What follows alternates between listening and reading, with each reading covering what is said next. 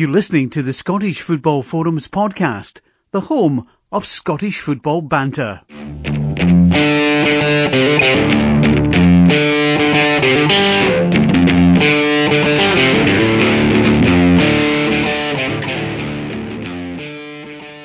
Hi, welcome to the League Cup semi-final winners podcast. Season 8, episode 15. And it's the two Johns and Chris. How you doing, guys? Hello. Yeah, Dandy. I knew you'd say that. Yep. At least I'm consistent. So there's not much to talk about this week, is there? No, I don't think much happened over the weekend. We'll not talk about that then. We'll just talk about Europe last week. Let's start with Europe last week. I managed to catch both games, actually, for a change. In Europe. Usually I'll maybe catch one or catch a bit. But yeah, I managed to see them both. It's more than I did. I got the first one, I went, nah, I've enough. I would say, though, the Celtic game I was kind of having my dinner.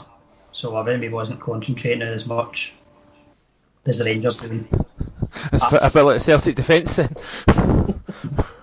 So, See, sorry. To be honest, I was watching it in the pub, and by about 20 minutes to go, I was so scunnered by it. I was sitting talking to my mate about the BBC quiz about which Celtic players had scored against German teams. We were sitting on the phone doing that instead of watching the game. That's how scunnered we were with that. Did you get all 13? No, the first time I did it, I got 9. But we were sitting doing it together. He was kind of doing it more than I was because I'd already done it. But I think we managed to get all 13 eventually. Yeah, I did it and got 12, and believe it or not, the one I didn't get was Kenny Dalglish. I was trying to think of Celtic players in the 70s, and for some reason he bypassed me. I got him against, was it Sasson Ring Zickow or whatever the name was. And then I got the more recent ones, like I got like McGregor and Dembele and like the guys that scored in Alan Thompson and Chris Sutton and Paul Lambert, Sean Maloney and Stelian Petrov and that kind of era. It was the early 90s ones. I couldn't quite get. I kind of guessed Andy Walker. There was no way I was getting Derek White. So see if you feel like the quiz guy, you need to do it. That's pretty much giving you all the answers. There's another one kicking about as well for the Rangers side. Can you name Rangers Russian hitmen? I think that's footballers as opposed to anything like Pillsbury or that type of thing. I would hope so. Aye. Well, I mean, 3 of them are in the Cup Winners' Cup final, the 72. Right, that's plenty. Dynamo Moscow. I can't name them now, so that's me. That's plenty. Let's not deviate from Celtic in Europe. Right, when you see the team, what did you think? It was kind of what I was expecting because we had too many injuries and too many doubts and stuff. So Simonovic coming in was expected. Obviously playing alongside Boyata, and Kouassi and Christie and everybody that was in midfield was pretty much all we had left, to be honest. Edouard was up front. So I don't think there was any surprises given what I already knew going into the game. My big hope was if the guys were going to be coming in, were going to be a bit of a doubt, then the likes of Njam and McGregor, the ones that are usually playing in these games, they were going to be the ones that were coming in and making a difference. But I think the biggest problem we had was Njam kept giving the bloody ball away. There was a few sort of passes went behind men and it's for throw-ins and all sorts. I don't think McGregor was especially great either. So the guys you would hope were going to be the ones that were going to step up, the guys that play week in, week out, just didn't seem to perform. Aye. Probably fair enough. See, with that, I've seen the lineup, but obviously you're thinking partly Celtic got one eye on yesterday with the semi-final, but also as well the amount of games he's maybe kind of said to the fringe players, look, this is your chance to compete for maybe a place on Sunday. I think probably knew his lineup on Sunday even before Thursday's game. Yeah. But I suppose maybe a chance for people to stake a claim, at least for getting minutes off the bench, or if a player becomes injured or whatever, they can step in. Obviously, Scott Brown's injured now for a few weeks. Not a couple of issues, maybe yesterday, Griffiths is still out, different things like that, but I don't know what. Were Celtic fans not pretty disappointed when they seen the team in a way?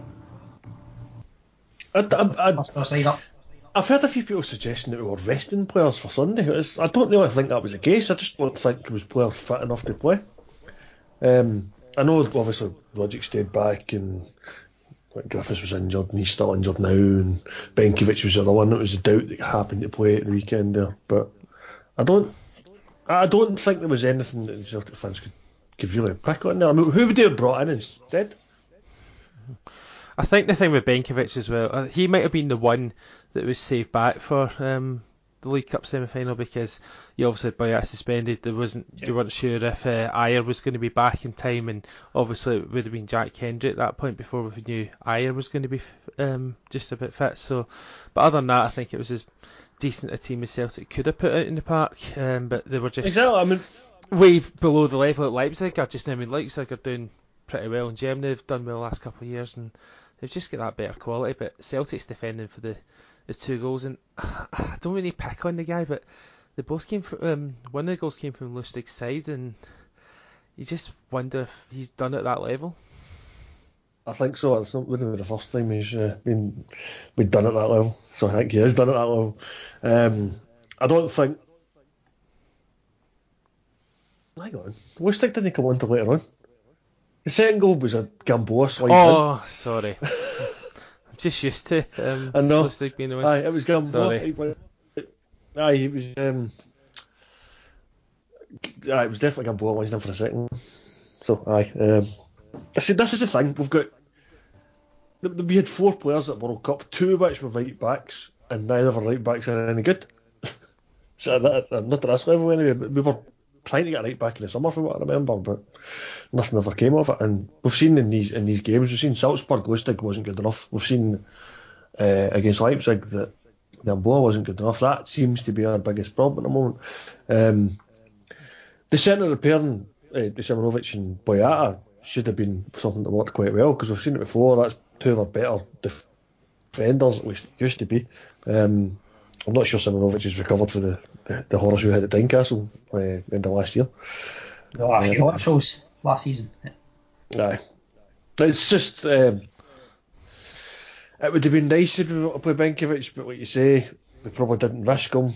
If it was a doubt, I wouldn't want to risk him anyway, because we've got a bunch of big games coming up. We don't get any rest until about the break now. So if you've got players that are doubt, you should be able to use the squad you've got. The problem is Simonovic came in and then went back out again because he went off injured, and that ended up bringing Hendry on. It wasn't so bad at the weekend though, because he managed to get Ajer back fit, which was a bit of a surprise, but we'll come on to that later. But certainly, I don't think there was much else we could have done with that team to improve it. The problem was that what's that? You could have in the summer. Yeah, that's the problem. We have this squad now that we have to go with. We've only got 2 strikers, one of which is injured. We seem to be struggling to keep defenders fit. That's not helping matters either.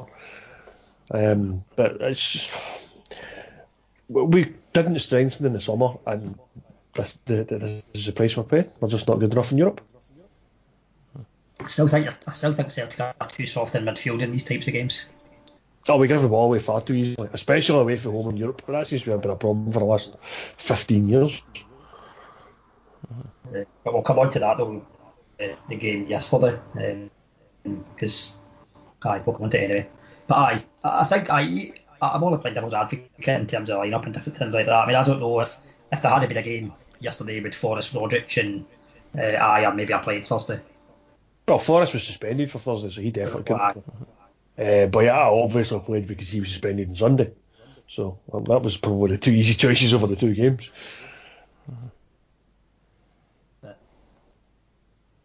I think it's a first choice lineup anyway. It's a pretty tough group. Yeah, it's the only Europa League group that's got 3 champions in it. It's only one of 2 groups across the Champions League and the Europa League that have got 3 champions in it. So it says all for the Champions League. But aye, it's a very tough group. We've got a team that made the semi-final last season, a team that got put out in the quarter-final last season, I think, as well. Because there was a point that the two Red Bulls were going to meet in the semi-final, from what I remember, Marseille beating them both.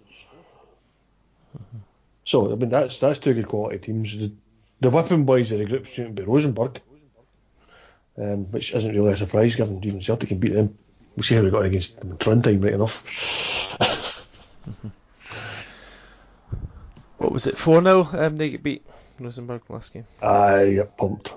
They're not good enough, unfortunately, for Rosenborg. But, so yeah, it's beginning to look like this group is going to be a case of Salzburg are going to win it, Rosenborg are going to lose it, and Leipzig and Celtic are fighting out for that second spot. Had we been able to get a late goal over in Germany, it might have been a little bit better. And 2-1 would have been a good result, because then you're going into the... I mean, this group could come down to the head-to-head between Celtic and Leipzig to see who goes through with Salzburg. There's a possibility of that. Having said that, I'm not entirely convinced we'll do too much at home against these two teams either. The next game is at home at Leipzig. We have to win that if we want to have any chance of finishing second. Anything we get against Salzburg would then become a bonus, and you're hoping you beat Leipzig away. I think it's tough day for that. I think it's a tough ask. I think Celtic will be out of Europe. I think it'll be get past the Europe stage. I'll be surprised if we're in Europe for Christmas now. We over to the other side of Glasgow, then Rangers. Not a bad result. But I think they would have hoped for more than the point. Yeah, they had a few opportunities. A couple of balls going across the face of goal, but no one was there to finish it. It was a bit of a frustrating night for them, and then they had the chance at the end. It was, I can't remember the boy's name, but he blazed it over the bar with the last kick of the ball. If that gets in 7 points out of 9, they're almost home and dry in the group. But it's opened up a wee bit now. What's his name, sorry? The Croatian boy, Kresna. Yeah, that's him. Yeah.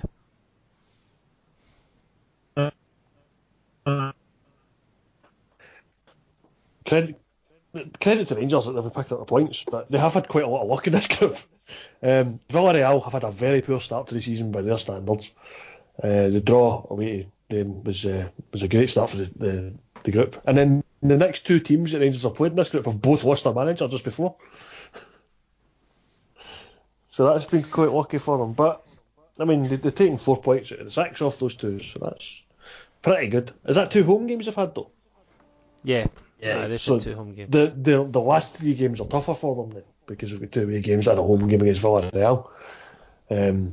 So yeah, getting the points on the board now is good for Rangers, but they're probably still got work to do in this group as well. They're certainly in a better position than Celtic are. There's no doubt about that. It's all to play for, definitely, in that group. Mm-hmm. Yeah. When you consider as well that Rangers are the bottom seeds of that group, and they've still got a tough group, they're doing very well. And then I think this is their achievement, is getting into the group stage, because they also started in qualifying round 1 and came through 4 rounds of qualifying. But having got to this position, they'll also want to try and make that step into the last 32, which would be a terrific achievement for them. And they've, I think, is that them equalled a club record of 11 games undefeated in Europe? It was set in 93, I think. Walter Smith's team was able to do it. I think you're right, I think they've equalled it. 6 clean sheets as well. Mm-hmm. So that's still work to be done, obviously. Mm-hmm. But I think if you'd asked Rangers fans this time last year, or if you'd said to them you'll be in the group stage of Europe this year, they would have probably thought you were kidding them on. Don't know, maybe not. Depends who, maybe which Rangers fans you're talking to. Yeah, there's no doubt that Rangers are doing great in Europe. Certainly for Scottish football as a whole and for themselves. So, long may that continue. Touch on the league games briefly, because there's some semi-final chat, and we know we all have a semi, especially if the Kardashians are about. So if you don't know about that, it was a few episodes ago, and it was last week. Is it last week? 2 weeks ago, sorry. Yeah, it was last one.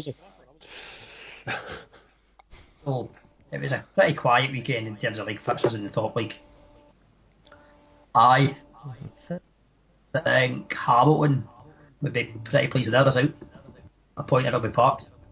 I'm not sure if it's the result they'll be pleased with or the performance, because I thought Hamilton, from what the highlights looked like, they played pretty well. Again, Kilmarnock went behind, and so came from behind again. I think that's the fourth game in a row or something. Fifth game in a row.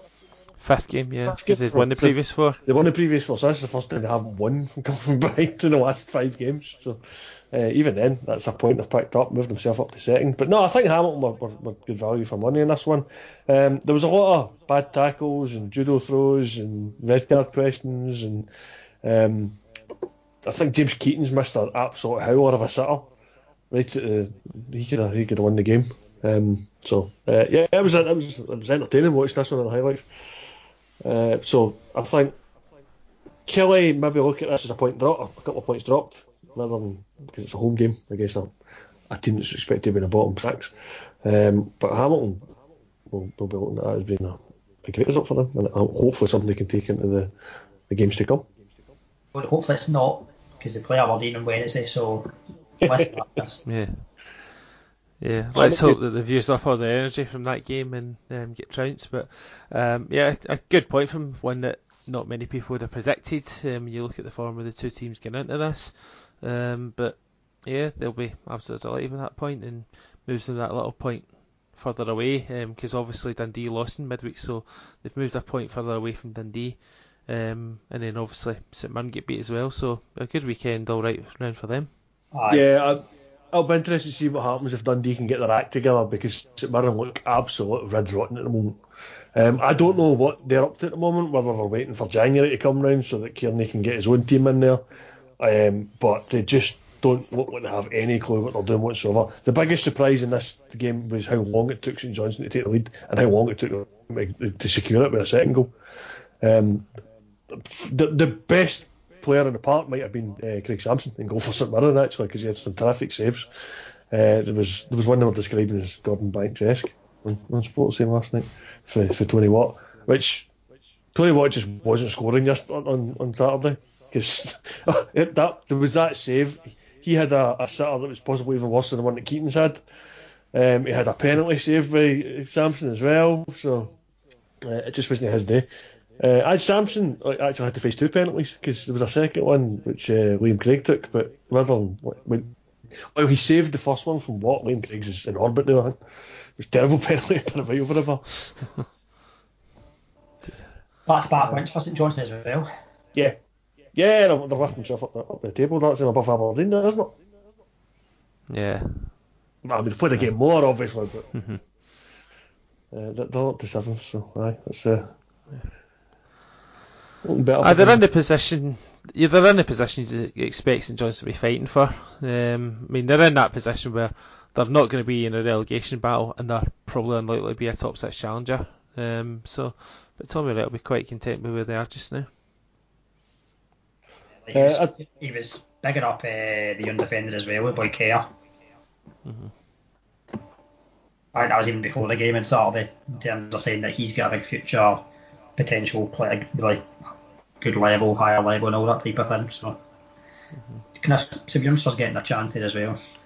I think the Kane still classed as a youngster, 21, 22, probably. So, and then is it Boy Gordon as well? I think he's played a wee bit as well. So, yes, St Mirren, I think they are just hoping that the other teams at the bottom will still be near about them. Dundee, Motherwell, Hamilton, and then they can do some business in January and get more players in that they want. Because Hamo and Jackson certainly look as if they're decent additions, but they're not scoring enough goals and they're conceding too many, bad combination. But it's the same for Dundee as well. So yeah, it's as if both clubs are, just desperate to get to January and see what happens. I mean, I know McIntyre in his defence has got a record of that, because at Ross County it didn't start well for him. Got to January, made a number of changes, and then went a great run and survived comfortably and went on to good things, obviously. I don't know if that will quite happen at Dundee, but you wouldn't write him off keeping Dundee up with that kind of record. Whereas with St Mirren, you just don't know what this Cairns is going to bring to the table. I know he's had a good record in Northern Ireland, but it's a big jump from Northern Ireland to the Scottish Premier League. Yeah, and St Mirren will be hoping they can do something similar to what happened when Jack Ross took over when they were in the Championship and took them from being bottom to 8th and then winning the league the next season. So it's there's certainly, it looks like they're trying to get to January and so they can change the team again, but at the moment they look like they're just completely clueless. Tough week for Dundee as well. We've got to Dundee, you've got Celtic and Halloween, and they have Motherwell, which is that's a big game for them. Motherwell being just above them in the league. I mean, the big game in Wednesday night is St Mirren Motherwell at that end of the table. Yeah. So that's the two teams immediately above Dundee. So I don't know what they're hoping for that one, because certainly Dundee won't fancy their chances against Celtic, but you never know. I mean, we'll wait and see, because changes, because they've got a bunch of games that they play in a short space of time. So trip to Dundee might have been a 3-point banker on Neil McCann was there under McIntyre. They haven't looked great when he stepped in against Livingston, but he never really had enough time to work with them. They lost up 4 set-piece goals. The Hearts game, Hearts are flying at the moment, so Hearts are not really a surprise to hammer them as well. So it's not been a great run of fixtures for Dundee since McIntyre took over, because that's basically the top 3, or 3 of the top 4, sorry. It's on.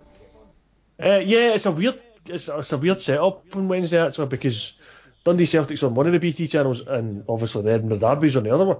Yeah, I think it's on BT Sport 1 now. Yes, so I understand why this happened, because obviously with Celtic and Hearts both playing on the Sunday, they couldn't schedule us for the Tuesday. They couldn't schedule one for the Tuesday and one for the Wednesday, so they had to be both the Wednesday. So I figured then, but maybe they could have moved the Celtic Hearts game and Saturday to Sunday.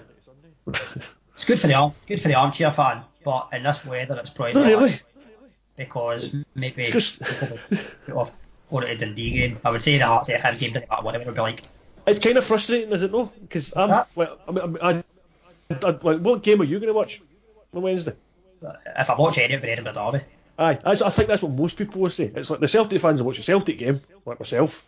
But I'm looking at can I watch Edinburgh Derby? Well, I won't, because I watch the Celtic game because Celtic's my team. But it's frustrating from that perspective, because if Celtic play the way we know they can play, that could be a great game to watch.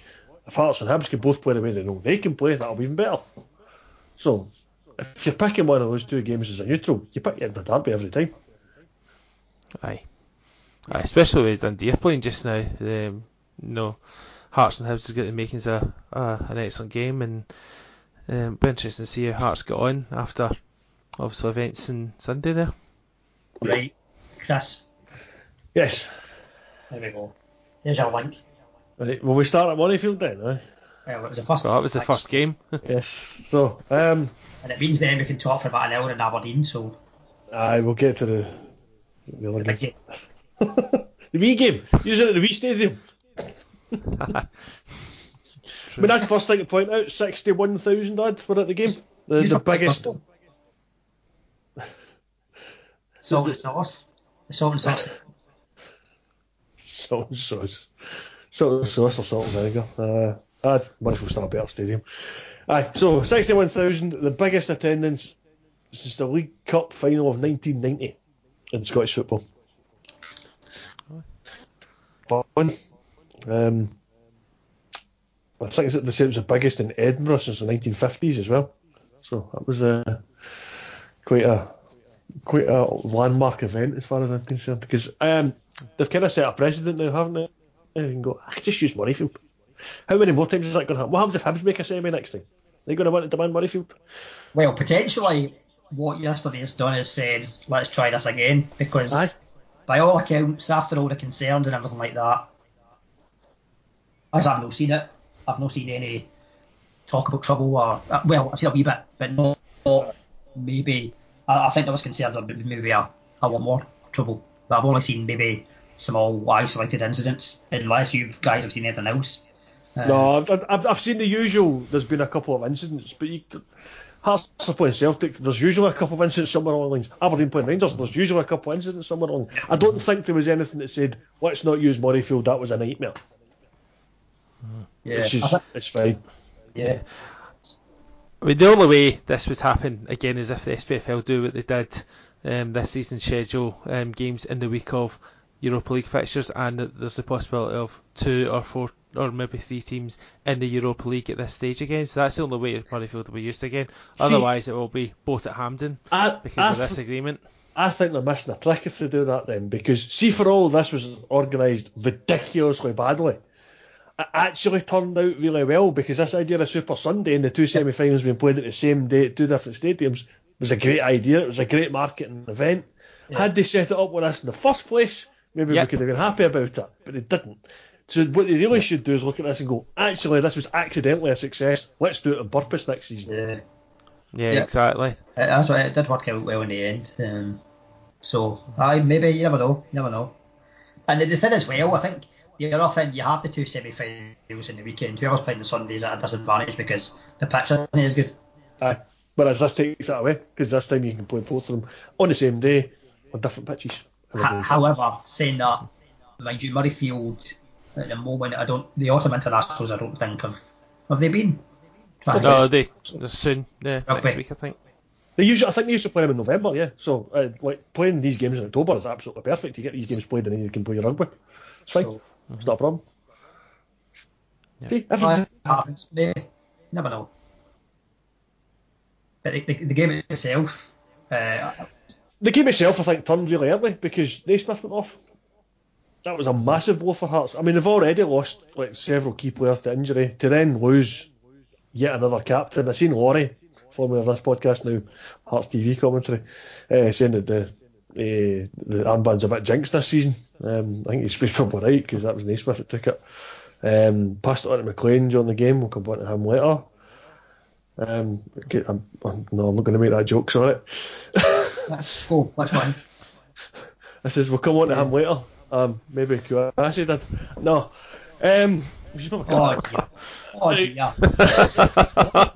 You asked. We've already had one. What the hell? We had one episode planned. I wasn't going to make the joke, but hey. And then last week no one could listen to it because we had recording issues. We'll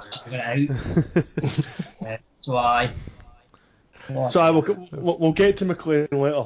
But yeah, the loss of Naismith massive, because if you're Hearts, that's what you're looking at to take the game by the scruff of the neck and go to Celtic, and then you lose him early. It's just kind of takes the wind out your sails a bit, does it not?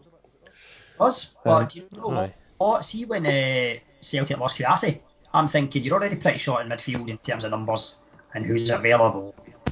McGregor obviously went into that kind of quarterback type role. I thought Celtic maybe haven't got enough dig in midfield to control the Hearts when they're being a bit physical, but it didn't turn out that way. Because actually, Celtic didn't really allow Hearts to kick in the ball in the second half. No, I mean, funnily enough, I actually thought the Kouassi sub wasn't going to be a big an issue, because I thought McGregor would be in a more natural position. He wasn't really playing in the game much as it was at wide. Bringing Sinclair on, he's more natural there as well. I thought that might actually balance the team a bit better. My bigger concern was when Enchantment off at half time. That was he's never really been in this game either. He wasn't great in midweek, so I'm wondering if he's been carrying that injury for a wee while now. That was a concern, but then Christie came on, and what a game he had. He was a big difference. I mean, before that, before we get to the second half, Hearts did have the ball in the net. I think Vakeley rolled off for offside. McLean, love him up flicker under the keeper. So fair play him for that one. But you were mile offside. Right decision. Yeah. I think he knew it. The penalty. It's not a penalty, is it? Okay. So we were treated to about half an hour after that penalty of Chris Sutton and Michael Stewart debating as to whether it was a penalty or not.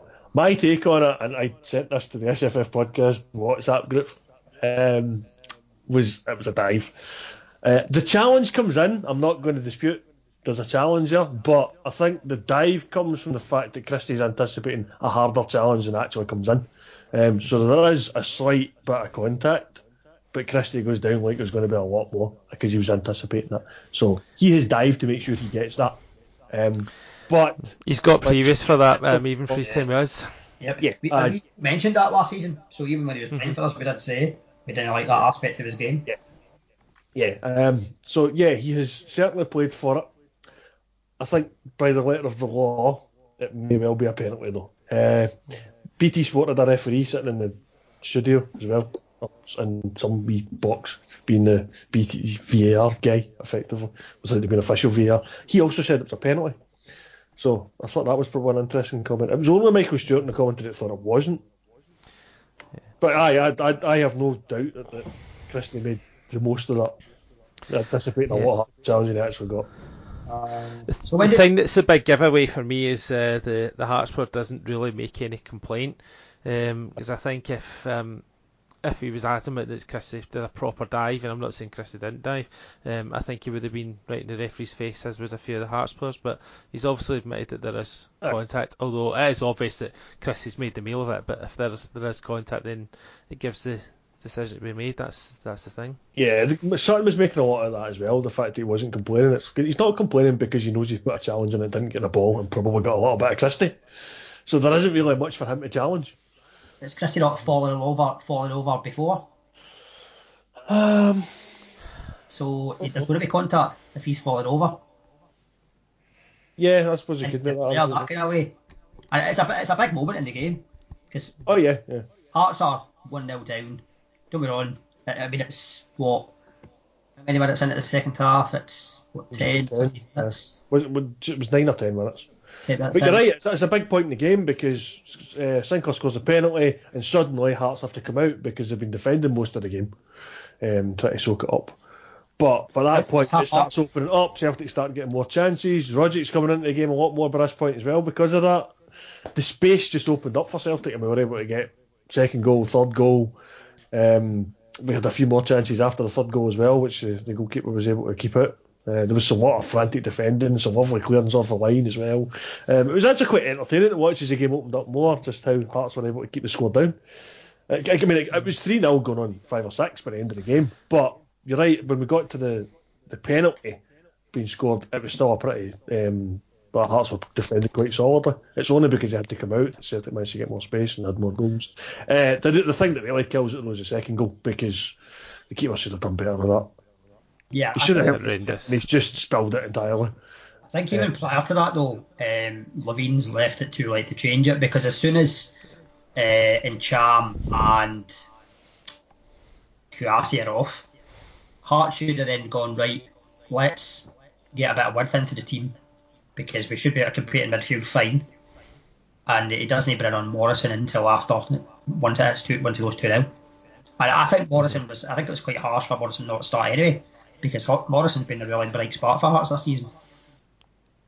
Yeah, I'd agree with that. I think Levine played into Celtic's hands a bit, because if you look at the two games that Hearts beat Celtic in his time, they actually have went for it a bit more, especially that 4-0 game.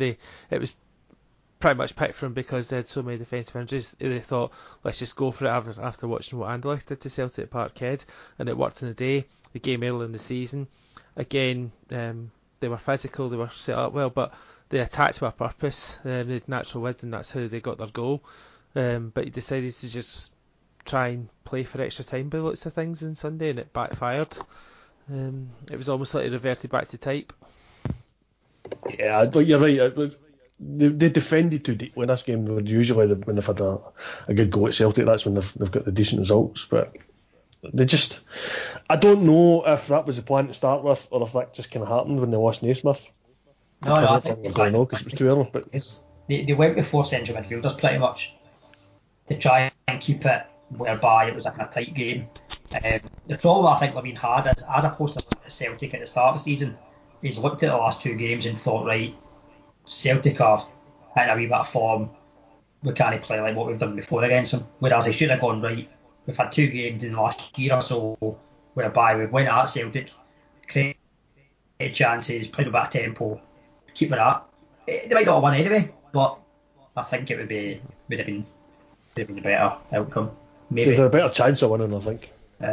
However, The first half I thought was working all right.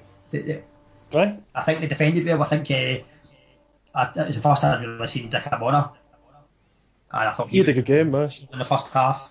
I think Jimmy, the boy Dunn as well, centre back, looks really good. But I think the midfield just were maybe a bit lost in terms of what they were trying to do. Bozanovic, I think, was struggling with trying to play wide. And then Doom, I remember when Doom first signed for Hearts, I thought he was a cracking player.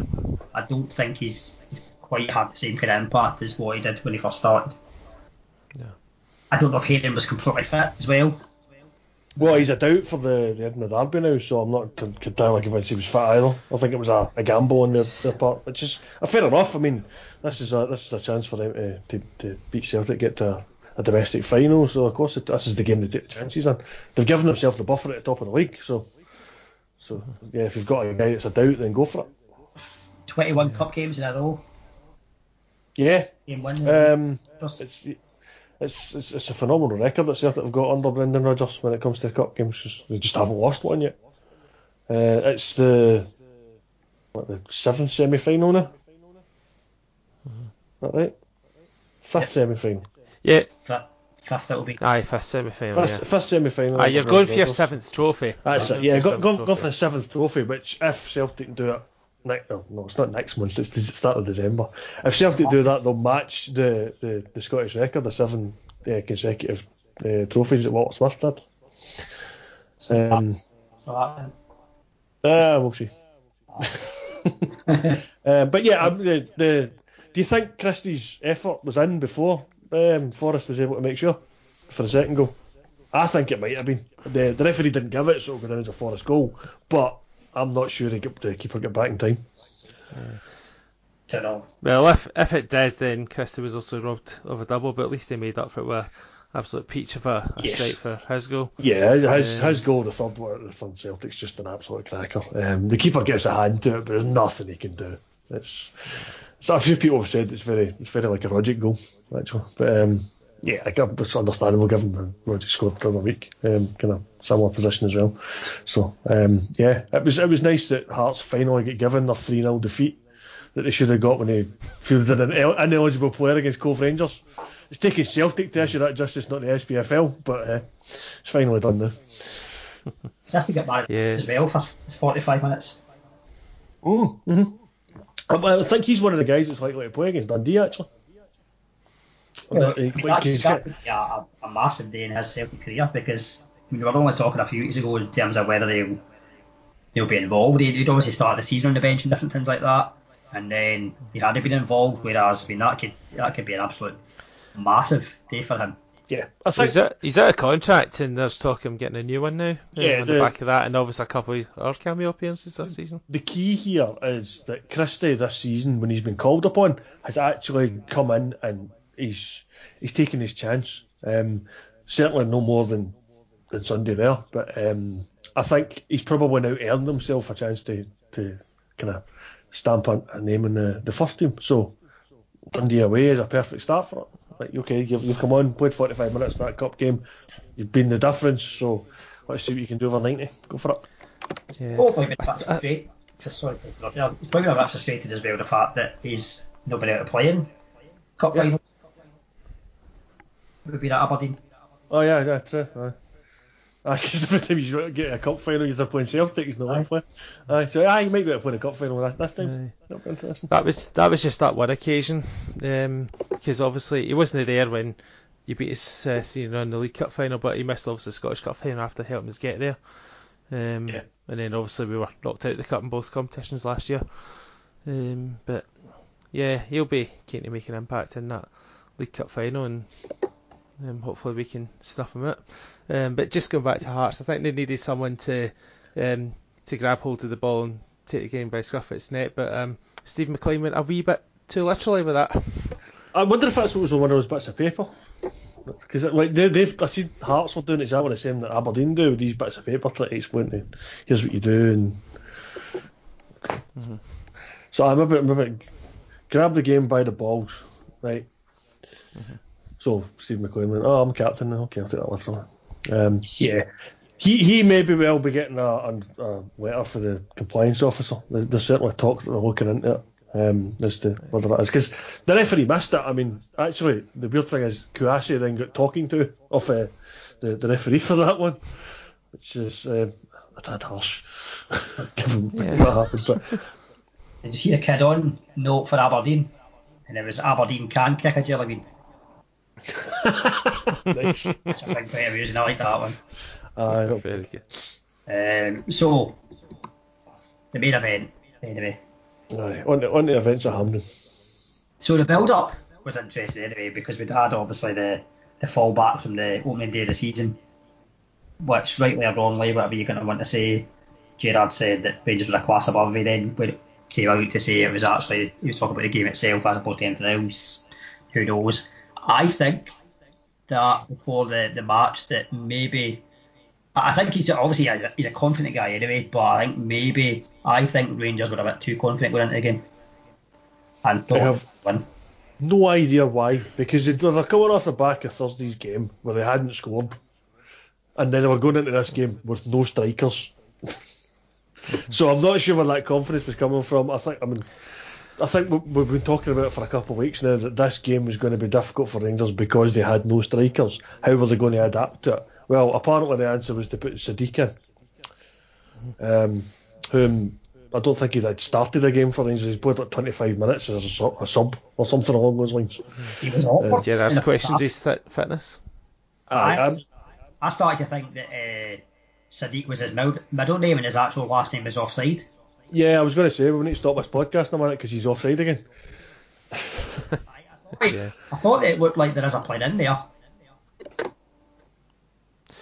Yeah, it's one of those ones where obviously being at a game, you don't want to say too much in case he ends up being the one that puts the ball in the net, because one of Philip Sebo's 2 goals in his time at Rangers was against Aberdeen that won the Rangers the game. Yeah. So that sort of thing tends to happen. But I think a lot of Rangers' confidence came from the fact that Aberdeen's form was pretty poor getting into it, with the performance against Hearts and other performances this season. The fact we've only beaten the bottom 3 this season in the league, plus St Mirren in the League Cup.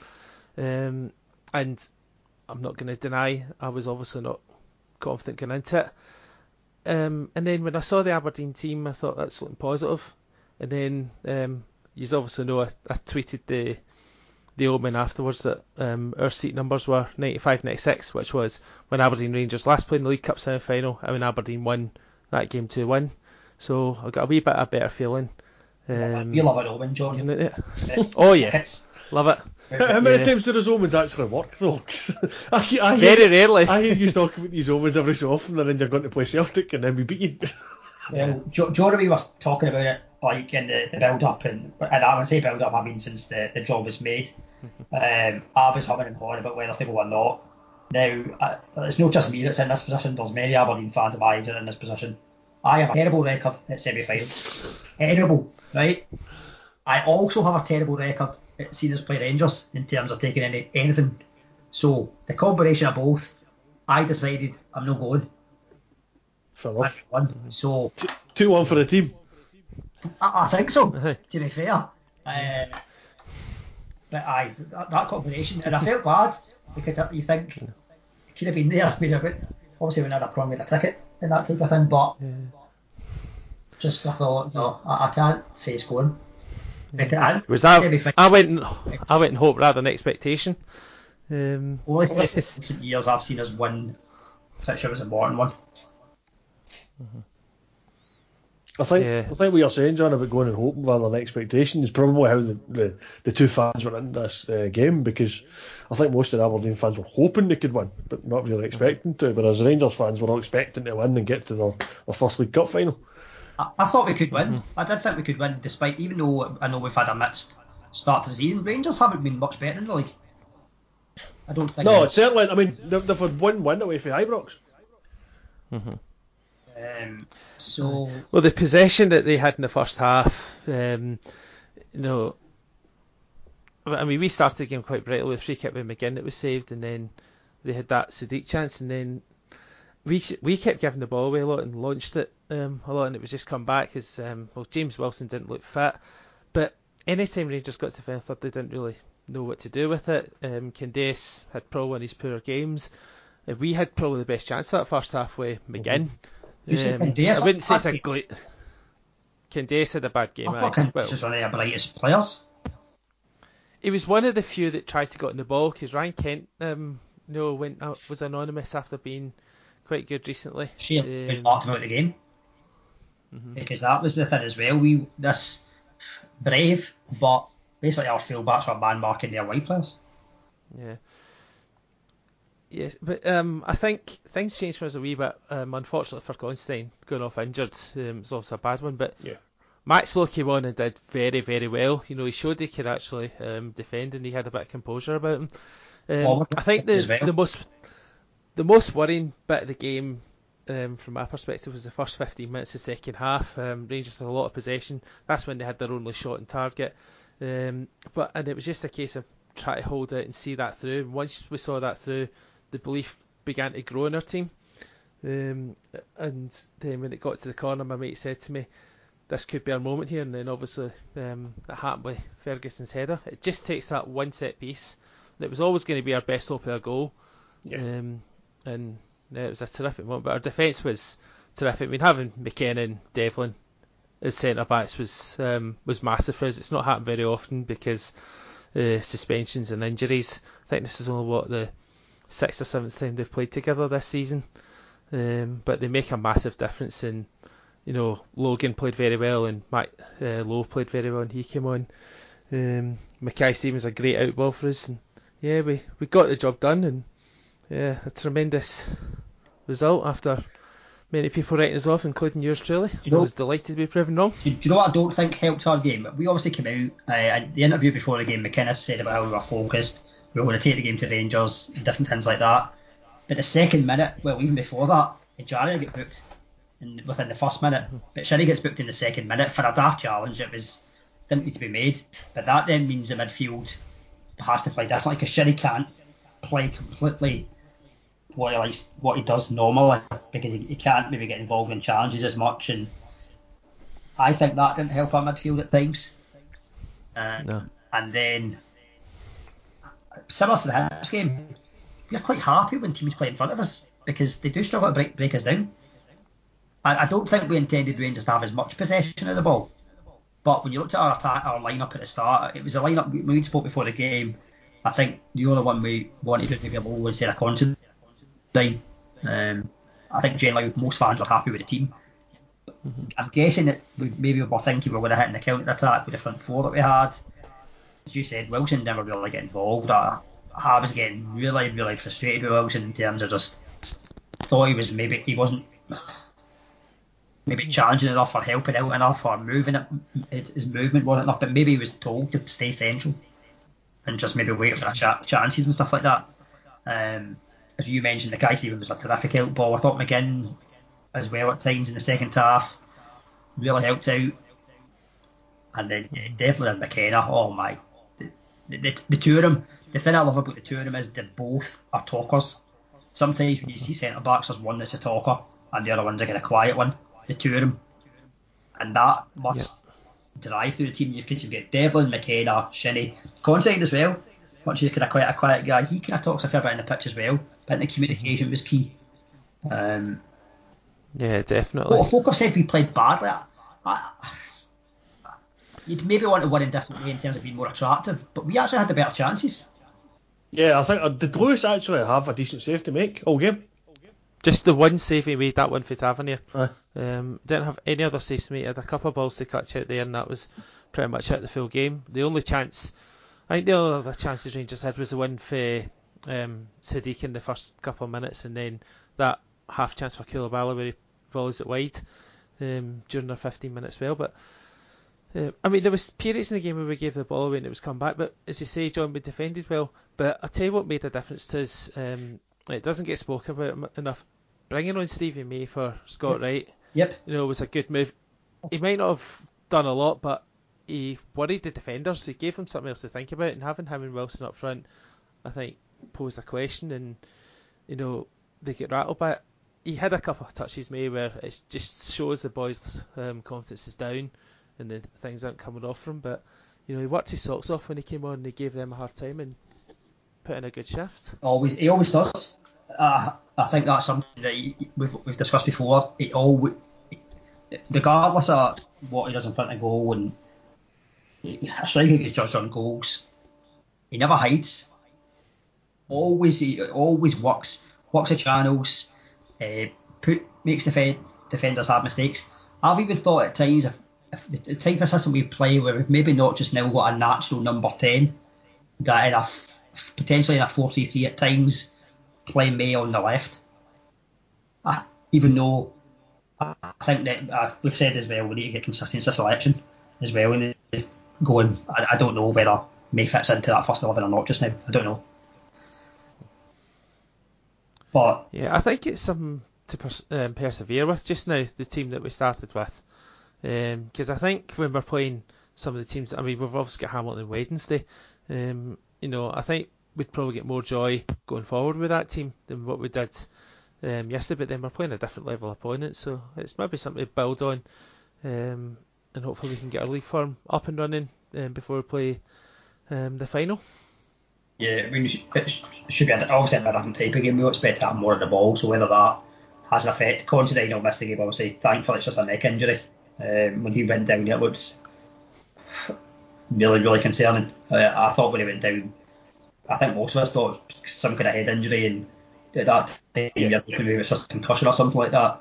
And then you find out after the game, he's texted McInnes and said, it's I say trust my neck. I mean, a neck can be pretty. Aye. Yeah. I was going to say, just a neck injury. It's not a bad neck injury. It's yeah. Aberdeen have confirmed that a few years ago. That's just it's not as serious as the first thought. He'll miss the game on Wednesday night, but should hopefully be back for the weekend. It sounds of it.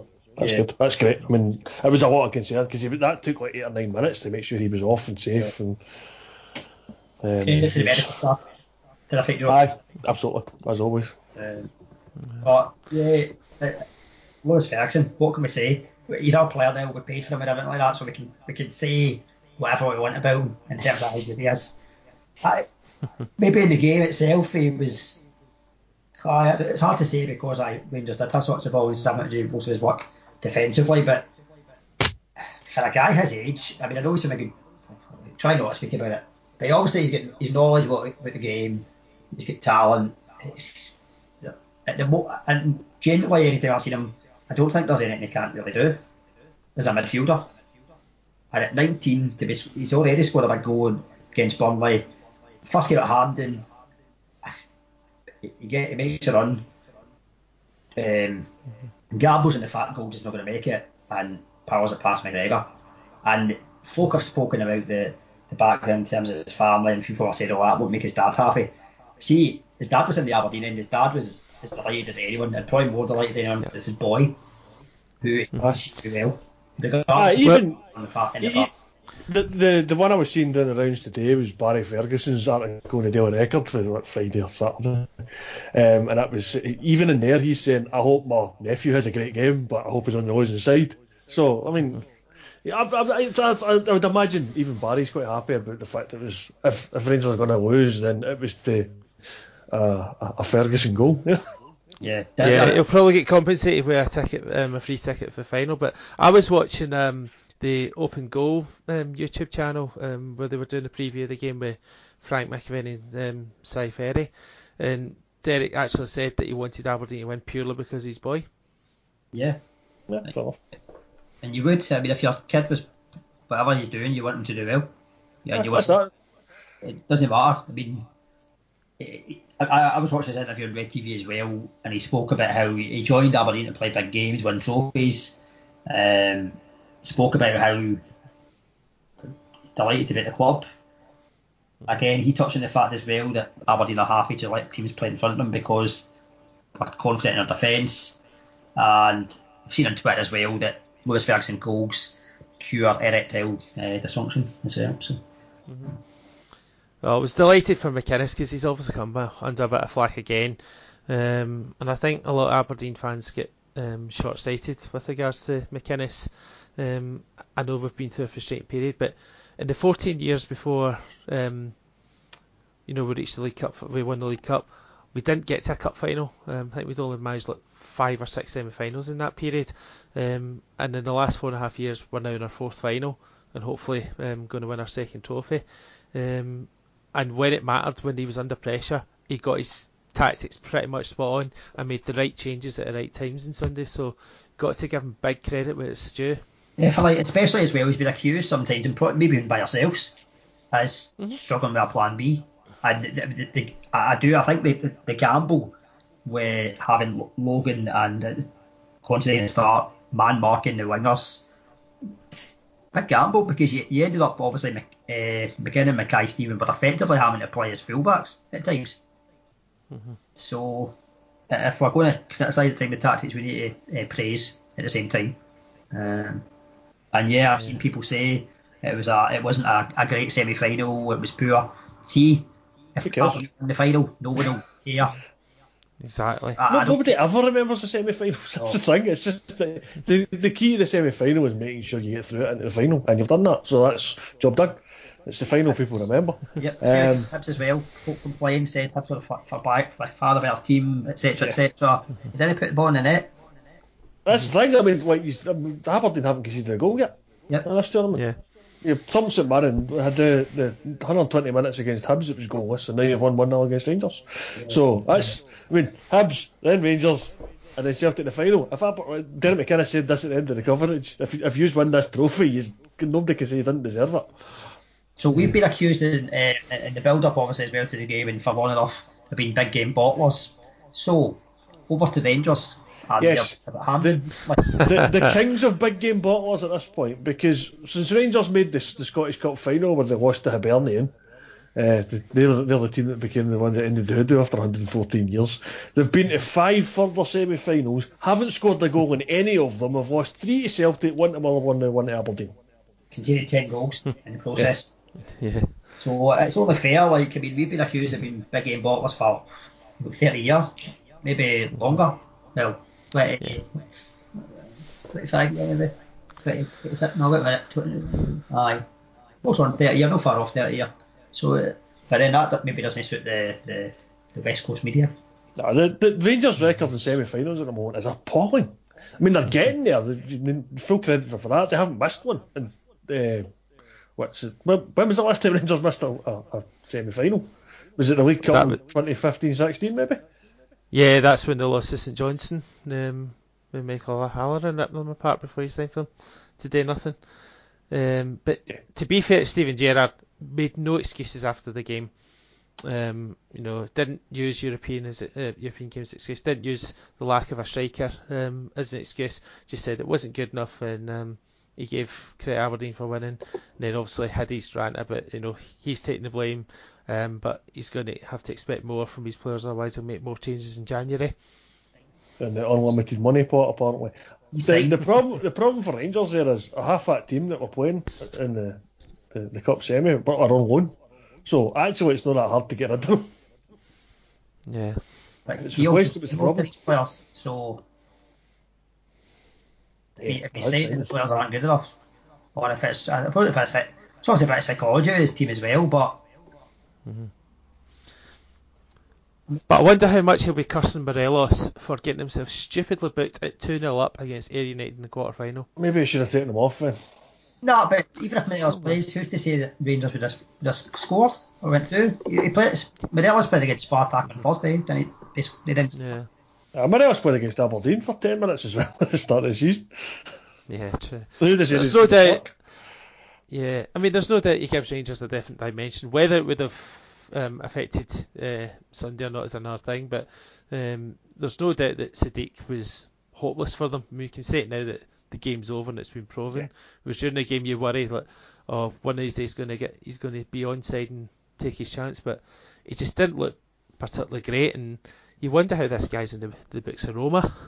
But it just shows that even the 83rd minute when he rounds Lewis and falls over, if he stays on his feet he probably scores. Yeah. To be fair, there was a few Rangers players falling down. Kent went flying, his DC Comics namesake. It was a good challenge, to be fair. won the ball, so I don't think there was any doubt of the penalty there. But it still made every highlights reel that was shown after the game. My favourite one, though, I'm not even sure who it was, but somebody went for a diving header later. Tavernier. It's a Tavernier. YouTube video. It's an absolute belter. He just flies.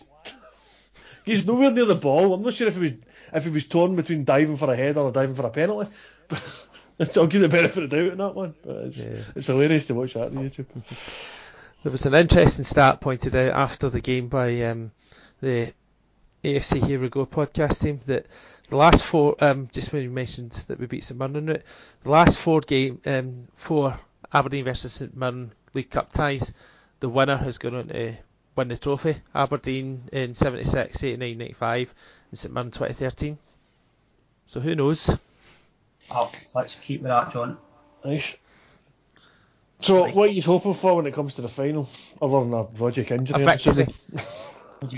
Any sort of victory by hook or by crook. Yep. We owe Celtic, for the last couple of cup finals and stuff like that. So hopefully this will be third time lucky in the Rodgers versus McInnes era. It's obviously going to be tough, and then there's obviously going to be the debate over should it be 50-50 or should Celtic get the whole of the North Stand. I think it'll be a 50-50. I won't be surprised if we make it 50-50. The problem they've got now, though, is that 34,000 Celtic fans turned up for the semi-final, so you're denying somewhat a good chunk of the Celtic fans get a ticket for the final, even though they went to the semi-final, to give them to Aberdeen, who did the bother arse. Is it 11,000 Aberdeen fans or something? We kind of touched on it with semi-final crowds. If you look at semi-final crowds in the League Cup for however many years, or even Aberdeen semi-finals, there's generally not a great turnout. We've got a home of 10 that's whatever, say 15,000 maybe on average. Yeah. Final should be 50-50 split. If we don't take all our tickets, then what happened yesterday? Right, that's fine though, because you say that if you did take the tickets, you took them, had to send them back. So it seems a bit unfair to be denying Celtic fans who did turn out in their numbers.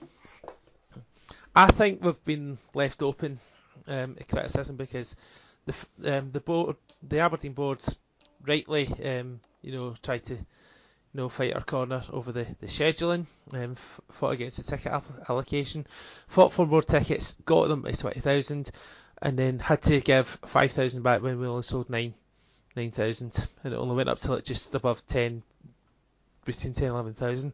So I think because of that, the SPFL are going to say, well, you wanted more tickets for the semi-final, you didn't sell your allocation, we had to give it back. So I see a situation where Celtic get the whole of the North Stand, whole of the East Stand obviously, and half the South Stand, and Aberdeen will get the whole of the West Stand and half the South Stand, which I think is about 17.5, if I remember rightly.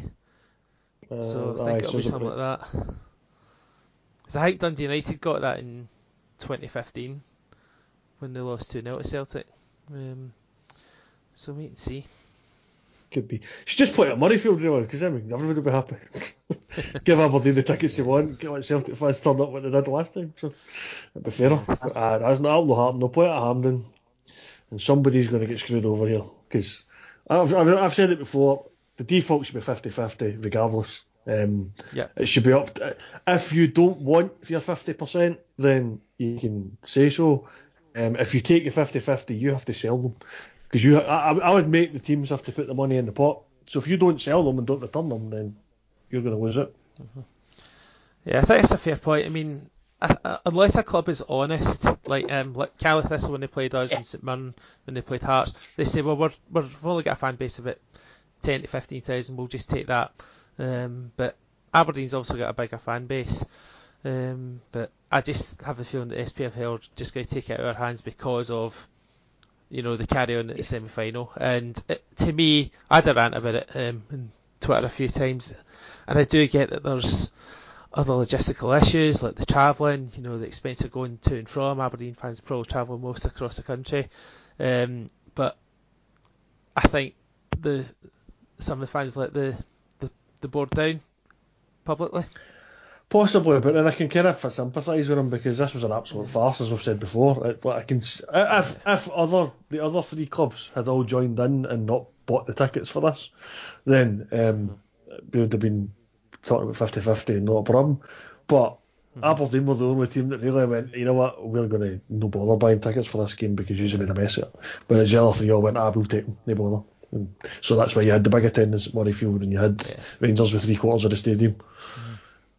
Aye. See with that as well, right? I'd look at something on Twitter yesterday, right? So the semi-final, Aberdeen versus Morton, Aberdeen took 11,500. The win against Dundee United was maybe the best. It was a Saturday 3 o'clock kick-off. Aye, it's 20,000 that day. 22,000. Aberdeen St Johnstone at Tynecastle, obviously smaller stadium, but its on support was 12,500. Celtic Aberdeen 2010-11, Aberdeen support 14,000. 2007-8, Aberdeen crowd was 8,500. That was a midweek, mind you, at Tynecastle. Aye, so the 11,000 is down from what you would expect, given they were playing Rangers. The final we took 40,000 against Inverness. Yeah. Again, bigger stadium. And the fact Cardiff Thistle had 7,000 fans as well, out of their 10,000 allocation that day for the first cup final. But what will be. I mean, my thing is that if we get 50-50, fantastic, and I'm sure we'll sell that allocation as we have done the previous two cup finals played against Celtic. But if the SPFL turn around and say that you're not getting 50-50, I don't think we've got a leg to stand on. I don't think the fans can complain, because when the club fought for more tickets in the semi-final, a lot of the fans didn't bother, and it was almost a two fingers up to the club.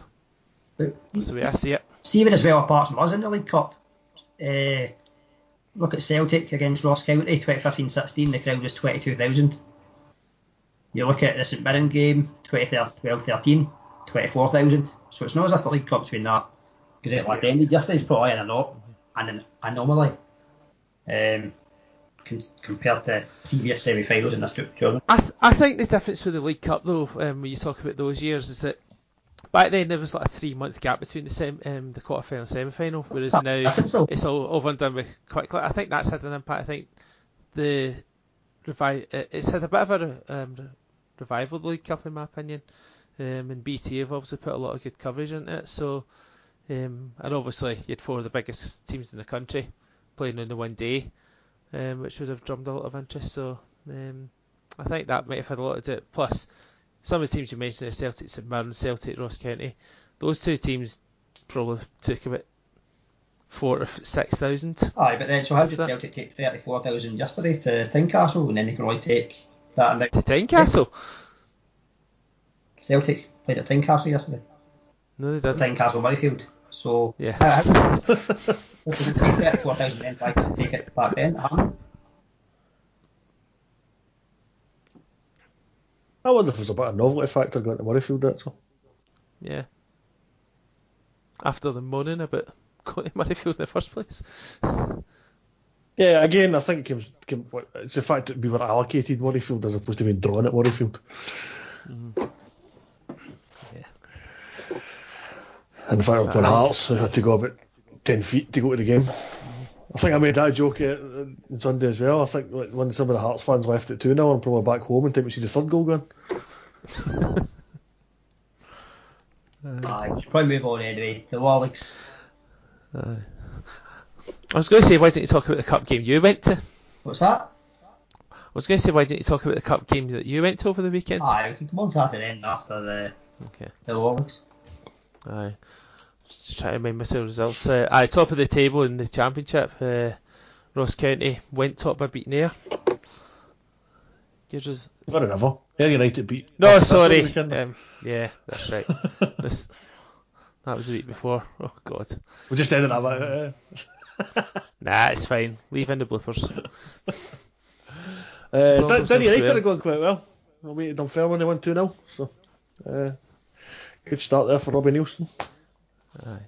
Falkirk struggling as well, again, still. Wasn't turning out at Queen's Pros, so they're starting to look very dodgy. Aye, it's not looking good at all. Ross County won 5-0, that was it. It's Morton. Cardiff Thistle draw specialists, 7 of their 10 games have ended in draws.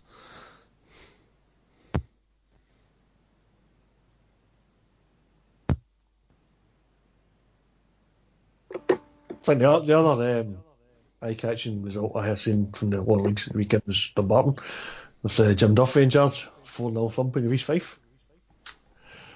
That's a nice result for them. It's a great start for them, especially given the fact East Fife won the previous 8 games.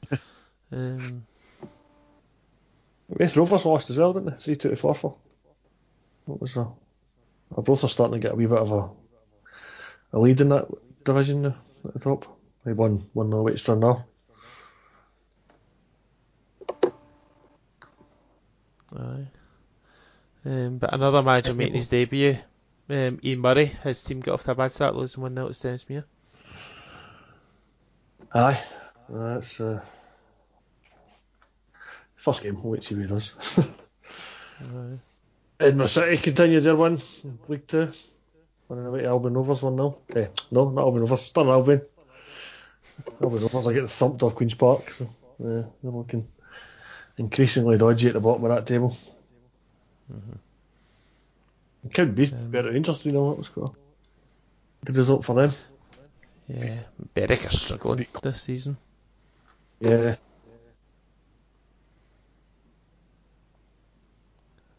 That was a good one for Peterhead, going to Clyde and winning. Has John disappeared? That's with the review. The Warlocks. Just listening. Right. Do you want to talk about your game, mate? Aye. So Saturday was the replay of Auckland Talbot against Cove Rangers. Aye, great day for it. Fresh, decent enough crowd. I think Cove, even going into the second leg, playing away from home, expected they were still going to come out and win. Talbot though haven't lost against high league opposition, and game itself, great cup tie. Same as the first leg was. Good cup tie. Both teams showed quality, and yeah, Talbot ended up winning. Great scenes. Craig Brown was at the game actually. Mind you mentioned. I imagine he probably came down with Aberdeen on Saturday maybe, or Friday, whenever Aberdeen came down to Glasgow. And then he was with the Cove board committee. So sitting just a few rows in front of me. Yeah, good stuff. But aye, great effort. I mean, the performance is tremendous. From 1 to 11, and even the subs. Aye, brilliant. Megginson again for Cove Rangers. Danger man, but he certainly plays on the edge, and that's maybe putting it mildly. He likes to put himself about, certainly, and he talks a fair bit to the referee as well. I think Cove definitely expected they were going to win, and even at the end, I think there was a few sour grapes in terms of him going out. So Auckland Talbot will then go to Fraserburgh, another nice Sunday in the third round. So fourth round, I believe they're playing Mars. So aye, but yeah, aye, it was good. I think the bookies certainly had Cove Rangers heavy favourites, even for Saturday as well. And Talbot put in probably their best performance for maybe since, I don't know, the Hearts game that they lost. Yeah, because you played maybe a better standard. It's hard to say how Cove would cope in the juniors, and vice versa how Talbot would cope in the Iron League. There was a few folk, one person in particular, were shouting about how you're not playing Bucky Thistle now, but because Cove are terrific in the Iron League this season. It maybe could have gone either way, but I would say Talbot were deserved winning over the 2 legs, and that's not get the tinted specs of that. And I think he would. So they had the better chances. Good stuff.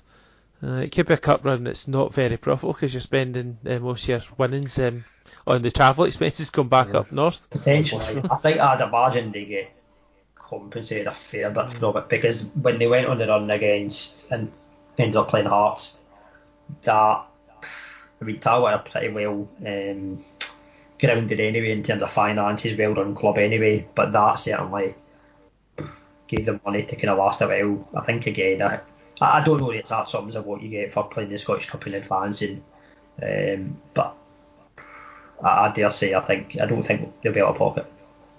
Yeah, so I think Dunfermline went to Boreham Wood and it was costing them more, so they had to move the game to 1 o'clock, so they didn't use accommodation overnight and stuff like that.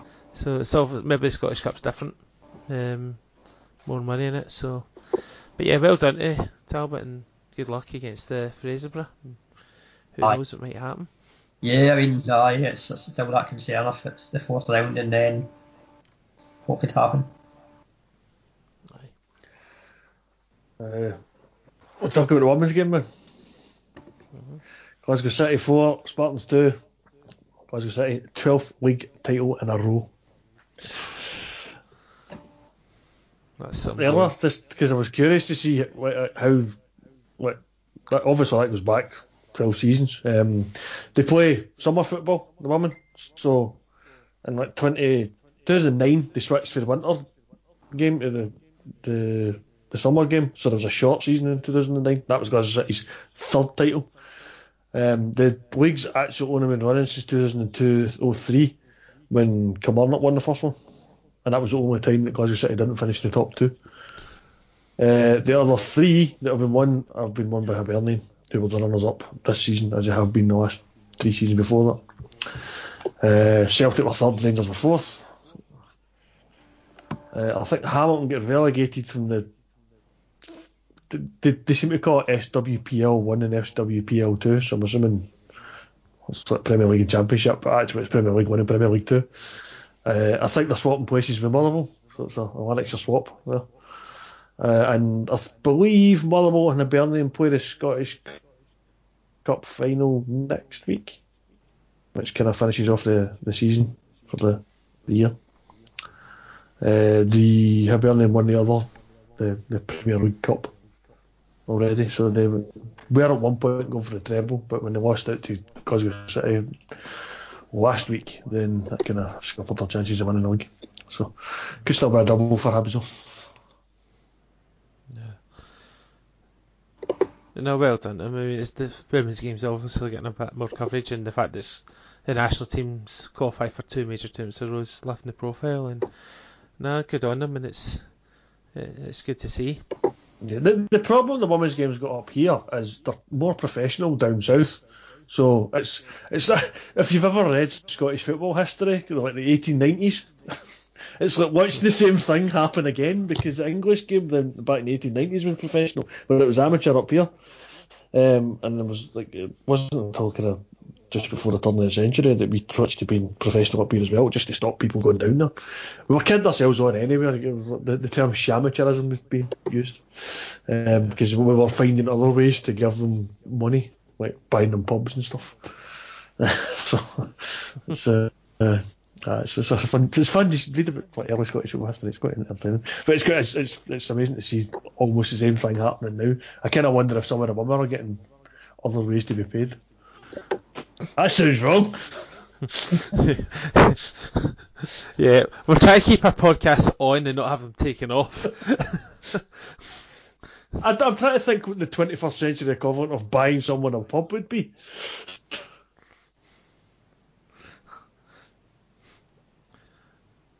I'm not sure I know what it is. We'll leave it on to the listener's imagination. Eh? You can probably tell it's in my imagination right now. Sorry. And on that note. So the other thing we were going to touch on maybe briefly was James McArthur is officially announced he's retired from Scotland injury. I think he's made himself unavailable for selection anyway recently, but that's unconfirmed. Yeah. He's told Alex McLeish he's retired from that. He thinks it can help his club career last longer. Always a player that flattered to deceive in a Scotland jersey, because he obviously has been playing well in the Premier League with first of all Wigan, now obviously Crystal Palace, but he had these moments of Scotland's jersey, obviously scoring against Germany, saved our blushes against Lithuania in the home game, but Yeah. quite a lot of times he disappeared in a Scotland shirt for my liking. That's why I ended up not playing as much. But no, good luck to him. He's also made a conscious decision about that he can't cope with international football and his club form with niggling injuries. So if that's what he wants, then good luck to him. Yeah, like you say, he's too many injuries recently, so it's I'm not really surprised, but. 31, it's kind of disappointing to be retired of his national duty at that age, but I understand that. Yeah. What's ironic about the Scotland situation, you mentioned Griffiths earlier, that he pulled out the last Scotland squad to work his fitness, and he's actually injured again. Mm-hmm. Yeah, he's basically having to start again, because all the work he did when they pulled out the squad then was undone with that injury. So I don't know when he's going to be playing for Celtic, never mind Scotland. And with Naismith out as well, maybe. We need to wait and see how he is, but it's not looking good for us double header next month. Yeah, has Hearts confirmed how long Naismith might want? I've not heard anything. I don't know whether he's about Wednesday's game or if he's about more than that or whatever, but it's certainly one I'm going to keep an eye on, because let's say if we can't get Griffiths back in time and we don't have Naismith either, we're in serious trouble. Well, McBurney scored, I think, 6 goals for Swansea. So, Okay. 6. Okay. Aye, well, they've played, 15 games? It's not a terrible record. Anytime I've seen him in a Scotland jersey, he looks as lost as I did playing up front in a charity game, just completely out of the depth. So it's Quite a young lad. I hope he proves me wrong. I can take a penalty, mind you, but no, I'm not convinced that McBurney's the answer. But if he can bang a few more goals in for Swansea, then obviously the better for us, and he could start proving us wrong. But yeah, I think we need Griffiths to be back in soon. Otherwise, we miss our most crucial 2 games. Hopefully we'll be back playing for Celtic, scoring goals soon. I can say that. Yeah. It's just good for Scotland as well. Mm-hmm. Anything else that we've missed? Not in Scotland. I think so. I think the rest of the football news is kind of sad, to be honest. Yeah. I mean, there's Glenn Hoddle having a heart attack, who seems to be recovering in hospital, which is good news at least. That he's recovering. But the horrible news was what happened to Leicester. Yeah. That was just horrific. Helicopter takes off, and then 5 minutes later, everyone's, unfortunately passed away. And Leicester have cancelled their League Cup game tomorrow night, and I think there's a development Champions League game that was called off as well. Some mark of respect. You just think what that owner did for that club. I mean, what they did was unbelievable, even beyond what they were expecting. Created a legacy. Yeah. And he's done a lot in the community as well. Like, after they won the league, they actually gave £1 million to the local hospital as well. So, it's a shame. Yeah, I mean, it's horrible what happened to anybody, but to have happened to what seems like such a nice guy, just makes it all the worse.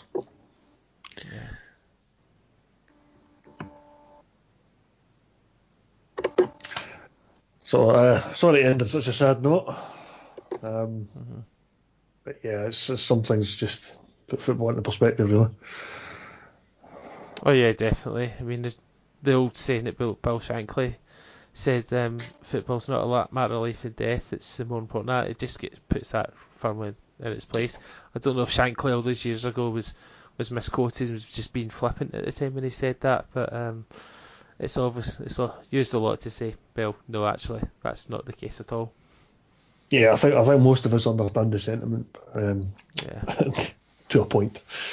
Mm-hmm. Yeah.